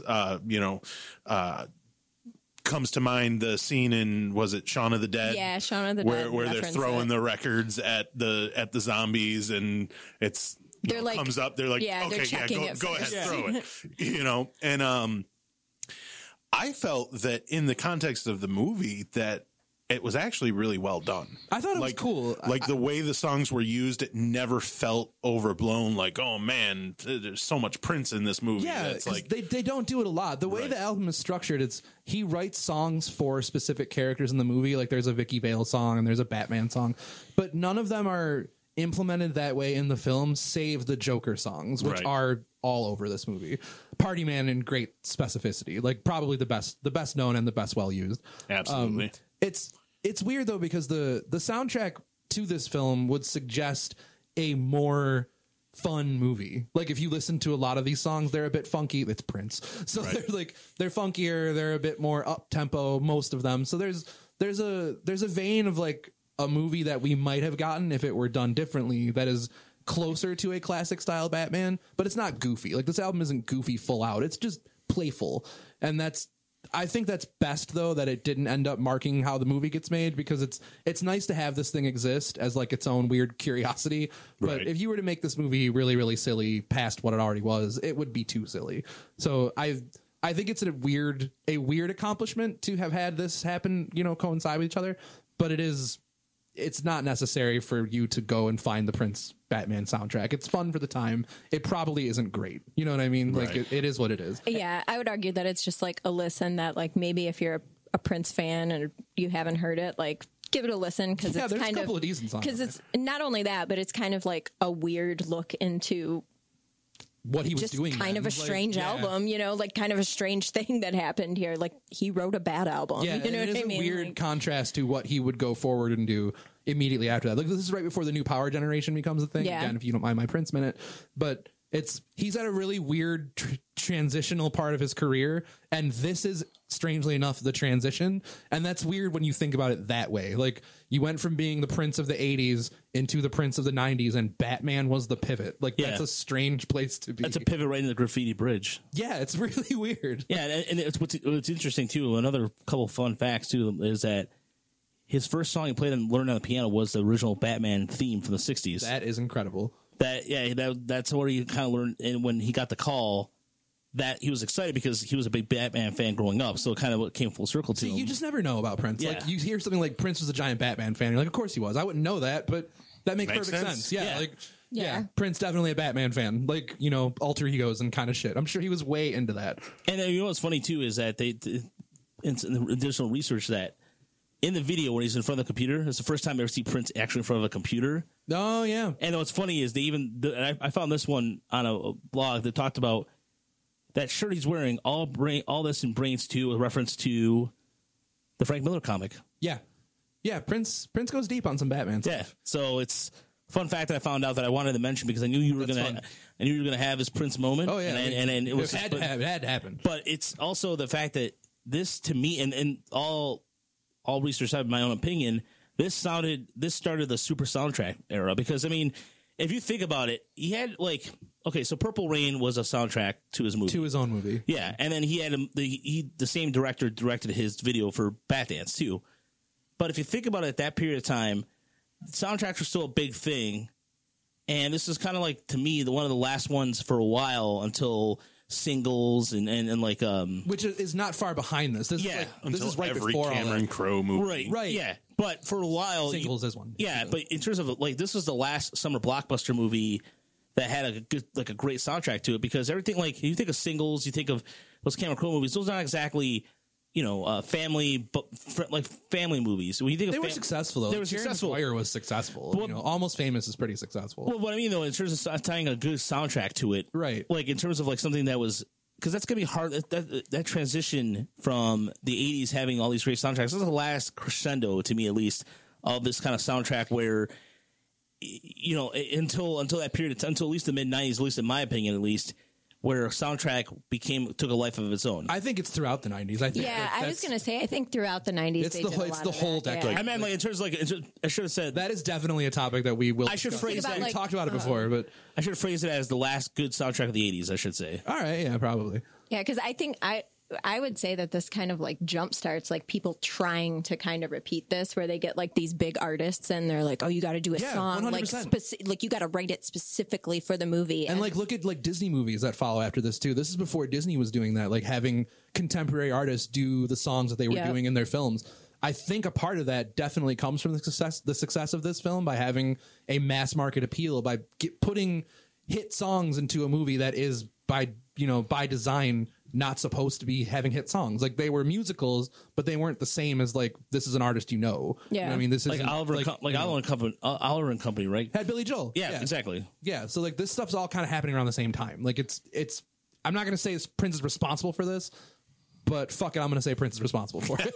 You know what keeps coming to mind as like a failed attempt at trying to have like a really great movie song, but also just being horrible and bad is in the late 90s, that shitty Godzilla movie. And the Puff Daddy and the Led Zeppelin mashup that came from it. I don't know why that keeps just coming into my head as like a terrible thing that happened. Single. I will defend the Godzilla soundtrack on the merit that it has, and I don't care who cares about this, the best Rage Against the Machine song is on the Godzilla soundtrack. That is No Shelter is a fucking banger. Yeah. And it is squared away only on the Godzilla soundtrack. That's Never released on a record. Yep. It exists only there. That song fucking rips. It rules. So that's 100% love to the Godzilla soundtrack for being awesome. I had the Puff Daddy single for that song. Come with me is ass. That song is terrible. It really is. It is. As a kid, I did not recognize that. You weren't that. You were a young. kid. It's all right. I was a teenager. I was a young teen. I was 27. I had terrible taste. I had terrible taste as a kid. Like all together. Like I didn't really start learning about good things until I met Dave. Well, you've never listened to Prince's catalog, so clearly you haven't learned enough. I know, right? Apparently. I feel like I failed Josh. you. If that's true, I don't want that credit. If you haven't listened to Prince music, it's actually cool to mention the tie-in with what Roger said at the top of the show. Because of that, this is a giant indicator of what they were hoping to pull off with this movie because they were worried about its success. The tie-ins for this were insane. Like between having, like cups and things at McDonald's and, all of the billboards and stuff, like the mass marketing machine that comes up around this movie is definitely the first time this had happened at such a level for a property like this. Like there is marketing obviously before Batman, but it's not this site. It's not this guerrilla. Everything is marketed everywhere. We're putting Batman symbols on cups, on bags of chips. Yeah. Like, this all kind of came from this Batman cereal. Yeah. Like this is a Batman 89 thing. Like the beginning of the summer correspondence of like ultimate giant tie-ins. This is Batman 89's fault. And I guess you could say that is kind of an underrated aspect of what this movie is responsible for. It's underrated in its actuality and like fairly rated in the impact because Jesus Christ, everything is hit over the head with you, like for everything now. Right. Star Wars is on Taco Bell merchandise and shit. Yeah. You can buy branded bleach with shit on it. Like I'm pretty sure I've seen like Star Wars lettuce and you're just like bananas. What? Yeah, like dude, there's literally just says Star Wars on the bag. I know, and dog. you're like, I'm gonna eat the banana anyway. I don't need Yoda on it. Like it's just such a strange thing that's happened, but it is this movie's fault. Like kind of for better and for worse. And you think about it too, in the grand scheme of things, it's a small part. I think we can even do a podcast of summer of 89 movies alone. 89 was a really big year. But I mean, you turn like look at the movies that came out that year. You have Do the Right Thing. You have Indiana Jones, Last Crusade. Yeah, they have that. You have Dead Poets Society. You have the Ghostbusters 2. Yeah. License to Kill. I mean, it's like every week was a banger. I mean, literally, that's a big year. That's a theme that we're running with this today. But it's every show is every movie is running with that, and so honestly, that to me is what all the movies that gross that year. And in a way, you're right though. You had to do. I think in a way, you had to do this because they were not convinced this movie was going to be successful. I cannot stress this enough. This movie started with a budget of like 25 million, ended up close to 40, like by the time they got all things said and done, not including marketing. So we're going to assume this movie probably cost about $60 million or so to I wonder if that includes Star Trek 5 too, by the way. Paycheck. Yeah, right? Like things like, and Jack Nicholson's tag, like everything that has to come into making this movie, they were not convinced it was going to succeed, which is why they were marketing the shit out of it everywhere. It made $400 million. It was at the time the 5th highest grossing movie ever. So I don't have adjusted for inflation. That's not important. But it is important to some people now. And that starts here. Like this is a movie that kind of created the box office importance of how well a movie does and how it tracks and the sort of people you're trying to get to come to a movie. They didn't know what they had in the metrics of how they wanted to bring people into films until Batman 89. Like movies were successful and they did well, but no one was pushing to make movies. We're opening the #1 movie. Like we want to make this a thing. We have the summer tentpole film. Right. So giving it context for terms of money wise, opening weekend, it made $40 million opening at 2,000. It made back its budget in a weekend. Yeah, exactly. 2,194 theaters. Gross to date, $251 million. And it's, I mean, of course, Dark Knight and Dark Knight is the only reason why it's ahead of it is because it opened to twice as more theaters than Batman did, adjusted for inflation. And because they had this to work with, like because Batman was relevant again. Yeah, because Batman was nothing. That's also an underrated aspect of this. While we're talking about it, Batman was a joke. Like that's why they didn't think this movie would succeed because Batman was not as a non-entity. There had been no Batman for decades. And then this came out of nowhere. Yeah. And then to prove how little they understood this movie to begin with, it was a short time later when we got Batman Forever and Batman and Robin. Yeah. Showing that they really just didn't understand what people wanted. Yeah. I mean, when you say Batman was nowhere, I mean, Batman Adam West was like what was fresh in everybody's mind. So yeah, it was just like a campy, TV show. When you have people like my mom knows Batman now. You know what I mean? She didn't freaking know Batman before, 1989 when he exploded onto the screen and stuff. So for adjusted for ticket pricing, $567 million. It is second only to The Dark Knight overall. Yeah. So in the Batman franchise, adjusted for ticket price inflation. So, which, by the way, fun fact, Mask of the Phantasm is ranked 10th. So there you go. So should be second or third. Yeah. But what a great movie. And then Dark Knight. But here's the thing too: how much Batman stood over its sequel. Dark Knight Rises number 3. Batman Forever 4. Batman Returns number 5. I'm sorry, Batman. I was Batman Returns. I should or not Batman. I was thinking of Batman and Robin. Sorry. Okay. But either way, for adjusted inflation ticket price, it's high up there. Yeah, and this is where this starts. Like these numbers that we're looking at on a screen in front of us, this is where it starts tracking. Like Variety would print shit like that where it's like, oh, this movie made this much money, but no one even really knew about that and no one cared. Like it wasn't what people talked about apart from financial discussions within companies. That list is also a perfect example of why you can't take box office grosses into account for how well a movie actually, like how good it actually it is. Yeah, totally. Because there's no way any of those movies are better than Batman Returns. No, I mean I agree with you. It is what it is, but it is emblematic though of the importance people put on this stuff though. Right. Like it and how we look at it in hindsight. Like you can say that Batman Returns was a failure because it didn't have the same success that the original Batman had. But it was a success in so many other ways that we will discuss at another time. Right. That it's, that's fine. That's fine. It bears mention, though, because all of this is so important to track from this movie because none of this happens without this movie. Like, Batman doesn't get a sequel to fuck things up and make people want more Batman. Right. Batman doesn't then have 2 ridiculous sequels that people kind of hate. They all go see, though. People went to those movies. They were all box office successes. Even Batman and Robin, which is total dog shit. They were apparently better than Batman Returns. That's exactly what I'm talking about here. Yeah. You need all of this stuff to get to the Batman that everybody loves again in the early thousands, through all the Dark Knight stuff. None of that happens without Batman 89. It is so important to the conversation of what superhero movies would become. Arguably, without those Batman movies happening, you don't make Iron Man. Like, this is all... I can say this because it's true. Like, I'm not... This isn't like tinfoil hat, kind of shit. There's data, like, to show that you don't make these movies without someone being successful first. And Batman 89 was that success. Absolutely. It has to be successful. What was the next, like, big superhero movie after Batman 89? Like, that Batman wasn't... Returns. Well, that wasn't, like, a Batman movie. Because I remember they were cranking out X-Men. Batman movies. Was it... X-Men is late And then, 90s. like, Spider-Man or... Spider-Man is, like, 02 or 01 or whatever. Right around And that then time, it just wildly out of control. Then we're off to the races. Yeah. It's because it happens now where there's like people are picking up properties all over the place like the last decade.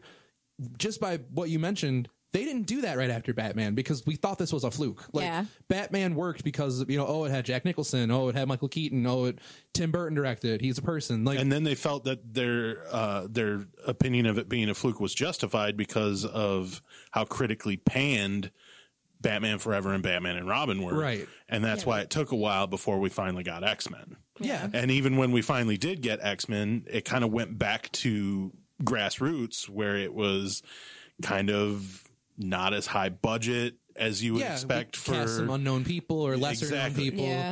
Yeah. Like this was a giant experiment. It succeeded, so there are failures marked along the way, but this is why this movie is so important. And we'll talk about that as I think the most underrated aspect of this movie is the legacy of this movie. Yeah. It is so important. Go ahead, Roger. I was going to say, the only movie that came out within the same time frame that was comic based, and I just remember just to make sure because I watched this, and I got it at Vito's on one Friday night with my older brother, The Punisher with Dolph Lundgren. Oh my God, I forgot. Oh yeah, I could talk about The Punisher. Yeah, that came out. That came out later in '89, but I remember my older brother saying that this was a byproduct of Batman because it was quickly. I believe that. Yeah, it was quickly put together. Russian production kind of thing, and I think they're trying to capitalize on it. Oh, absolutely. This happens, but So, there isn't yeah. like a mass market appeal kind of thing. Right. Yeah, but it's also following. like it's the Punisher. It's one of those things that it's like you would think that would be easier to throw together. No, that's right? true. Yeah. You know,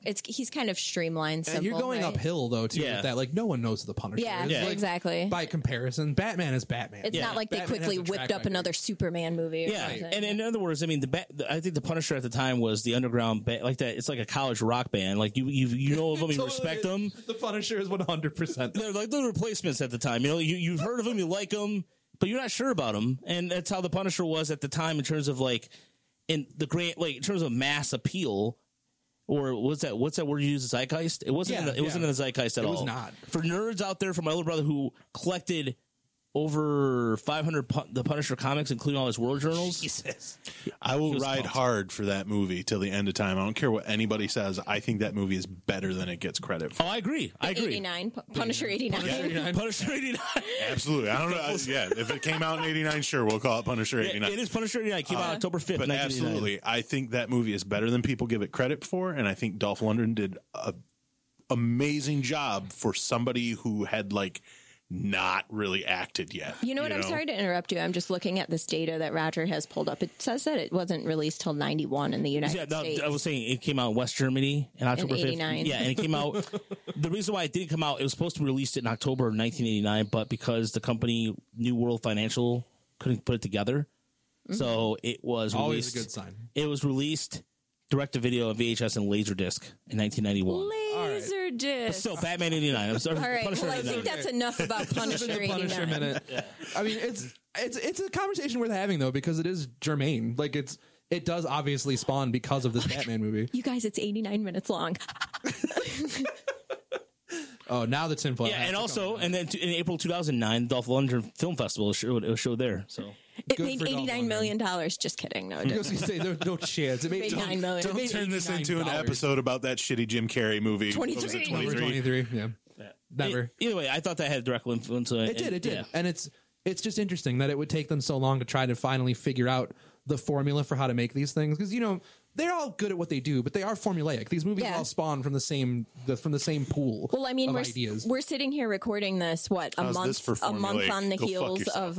of Avengers Endgame, which I'm going to be honest, like I don't think I've ever seen so much like Talk people were and stuff. serious about like hyped about were- this they were movie. hardcore. Yeah, we know some people that listen to the podcast. But I would think also because it's the same serial, Dick Tracy, Yeah. 1990 That's probably fair. That was probably I imagine that probably got a little bit of push because of Batman. yeah, comic book. Yeah, it's kind of got the same like And it even has kinda like almost a feel tone, like to a it, similar yeah. tone and Yeah. shit to it. Yeah. You could easily confuse it as a Tim Burton movie. Like Yeah. if you really Absolutely. wanted to. In fact, it probably would have been better had it been a Tim Burton movie. I don't know if it would have been as Pump colorful. the fucking brakes, Josh. No, I'm not saying it's a bad movie. I'm just saying it probably could have benefited Maybe. from Because some Danny of Elfman Tim did the music Burton's for it. style. Danny Elfman did do the music. It's, All it's right. weird that it isn't a Tim Burton movie. Yeah. Anyway, Yeah. all that being said, the legacy of this movie is so clear and obvious that I feel like when people say it's overrated, I don't think you're appreciating the gravity of just what this movie did. You know what I mean? I can, if we want to say that the movie itself as a movie is not good,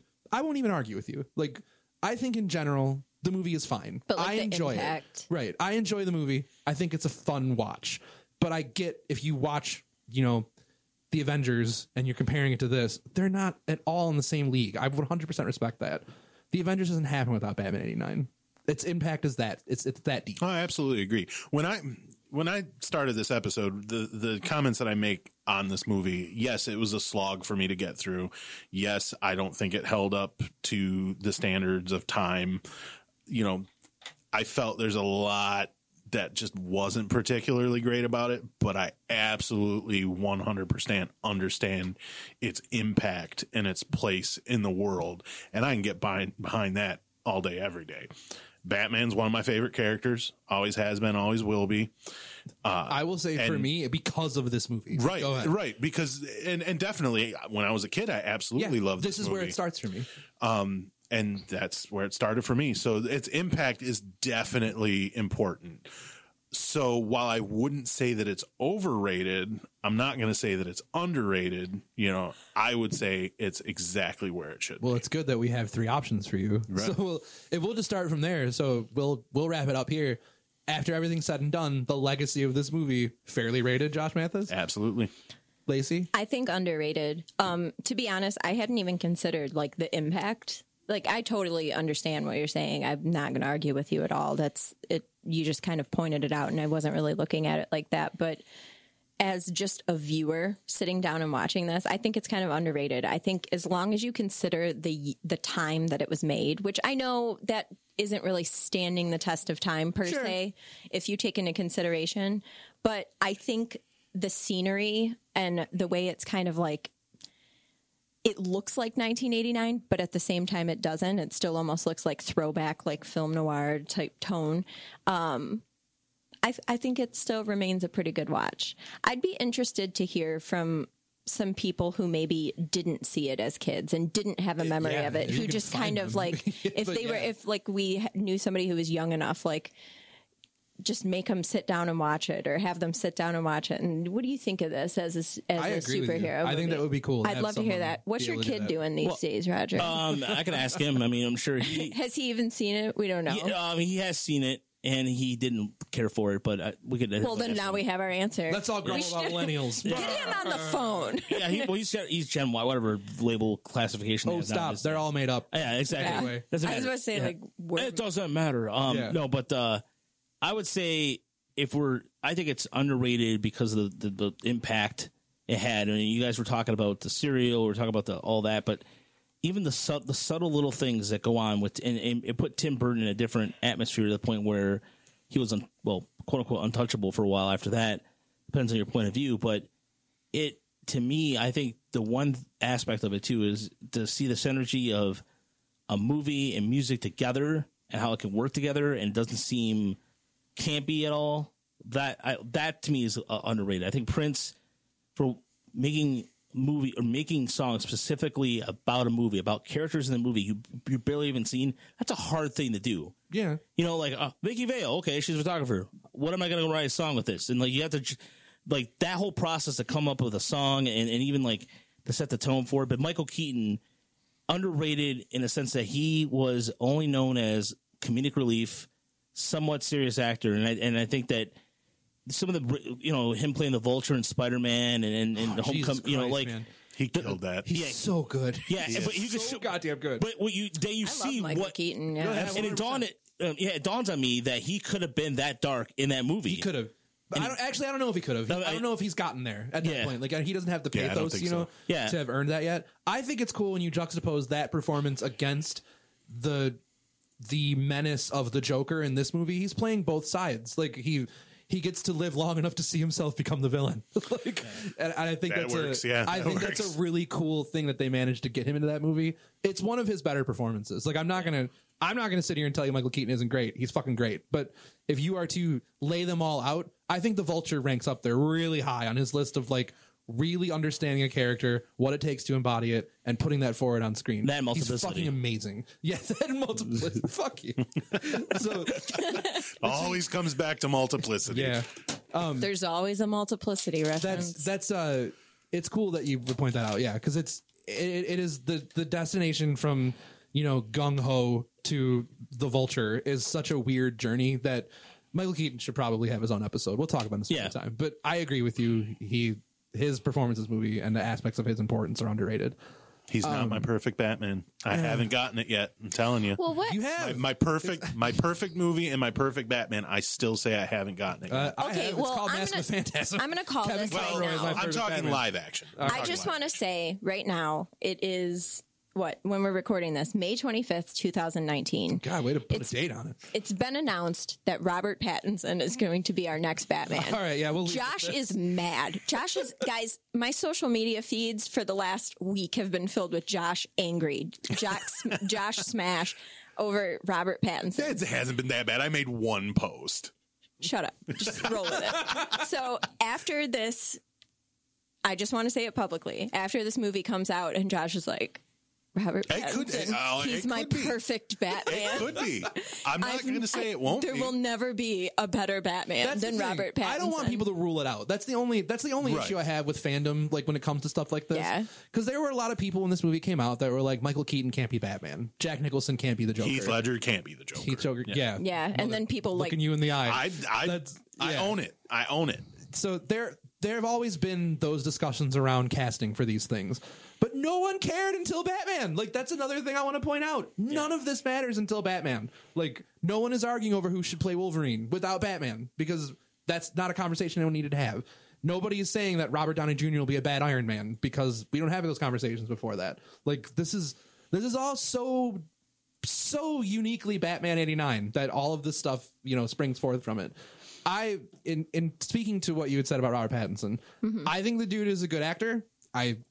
Many people will only remember him from Twilight movies. Yeah. I understand that. There are other movies for you to see him in. He has done well to perform in them. I will say that I did watch the trailer for that movie that you recommended. Yeah. I have not watched the movie yet, but I do have a little bit more respect for him after watching the trailer for that movie, because I can see where he's grown as an actor. I only don't have, even think I've seen a movie. I have Harry Potter, I have Twilight, and I have that Water for Elephants movie to go off of before that. And I hate it. I hated his performance in all of them. He was in Harry Potter. He was Cedric Diggory. I've never seen Harry Potter. Well, no more. We can't talk any more about it. We can't spoil it. I know everything, though. What do you mean you know everything? How can you just like read it all without seeing the movies like a maniac? I'm friends with you and your wife. That is a very fair how have point. you not watched any of these movies? She's not that aggressive. I don't know. She is to other people. She has forced She people was to to watch. Becca, wasn't she? She actually has said stuff to me before. If you want the DVDs, I have them. And if you Blu-ray want the some. books Yeah, or we have whatever. the whole set. So, yeah. Anyway. That movie is Good Time, by the way. If people haven't seen Good Time, I would put that as like, if you think Robert Pattinson sucks, please watch this movie. It is very good, and he is very good in it. Like, that's almost the whole genesis for my argument, because it is individually his best performance. And you would think that I would be more understanding, because when people announced Ben Affleck as Batman, I defended it. And I still defend it. I think he was fine. I think if Ben Affleck had been given a good movie to work with, he would probably have been my perfect Batman. Sure. But, we got Batman We got versus what we Superman got. and Justice League, and they were fucking terrible. But that is also a conversation for another day. Yep. So, in wrapping up, I agree with the majority of the opinion here, is that this movie, as a piece of history, is definitely underrated. I think its importance to modern film culture and how we view the lens that we view these properties through cannot be overstated. Like, I think it's just too important. Individually as a film, I think it's fair. Like, I think the movie itself is fair, and I think its part in history is fair. So, all things put together, I think the whole experience is worth having. I feel like people should still watch this movie. Maybe it doesn't hold up for you if you enjoyed it as a kid. Maybe you think it's bad now compared to the things that exist. But I still think people should watch it. I think this is a movie that bears seeing if you have ever in any way been into this sort of thing. Like, if you are a big summer release superhero type person, if you haven't somehow seen Batman 89, you really owe it to yourself to watch it, just to kind of see where we've come from and how far we've come. So, yeah, man, I feel like we've covered pretty much everything. Everybody feeling pretty good about it? We covered everything and more. That's true. We talked about Prince. There was no way that this wasn't going to devolve into talking about all these other things, because, like he said, the cultural impact, the impact it had on the film industry. There was no way we weren't going to get sidetracked. It's a lot of stuff. It's a lot of stuff, but we did what we could. But we are willing to talk about it. And we're going to do it again, because we're going to keep making shows. So if you are into what you are hearing and you enjoyed the show, please leave us feedback on our Facebook page. Hit us up on Twitter at overunderfair. Email us at overunderfairpod@gmail.com. We have many ways to reach out to you, and all of us are invested and want to interact with the people that are here and that are listening. We want you to share your thoughts on this movie. If you haven't seen it, tell us if you liked it. If you have seen it, tell us why you love it or why you hate it, and then I'll yell at you. So that'll be fun for all parties involved. Roger, anything you'd like to plug? Just please rate and review us. Just leave us a review. Every review helps us. Where can they do that, man? They can go on iTunes. They can go to Stitcher. They could do it on Podbeam. They could basically everywhere but Spotify, essentially. And you go to our website. You can listen to us on Spotify. Yes, you cannot rate and review us. Yes, there. you cannot. Follow us there on Spotify, sorry, Apple Podcasts, Google Podcasts, all that stuff. All that stuff. Just leave a review. Let us know what you think. We really appreciate it. The feedback is welcome. You can go to our Facebook page, Over Under Fair, and follow us on Twitter at Over Under Fair. Yeah, I got that. I plugged the Twitter. Yeah, so plug it again. We want to interact with you guys. Discussion is loved and welcome. When people come and talk, we talk to you. Yeah, like, troll me, bitch. Yeah, exactly. We're not always So going to troll you now, Lacey. Yeah. But yeah, so all that being said, thank you again for listening. Look forward to more content from us. We come out monthly. There's a future where that maybe it's more, but right now it's monthly. We do our best. So yes, please listen. Let us know how we're doing. And yeah, we look forward to doing more of this for you. So speaking for everybody, thank you so much for being here. Josh, great to have you back. Thank you so much. I love being here. Lacey, also great to have you back. Thank you. Happy Roger, to be back. Oh yes, good. Roger, producer Roger, always on the ones and twos, always my favorite. My number one, a guy. And yeah, man, that's going to be me talking for everybody. This has been Over Under Fair. Thanks a lot.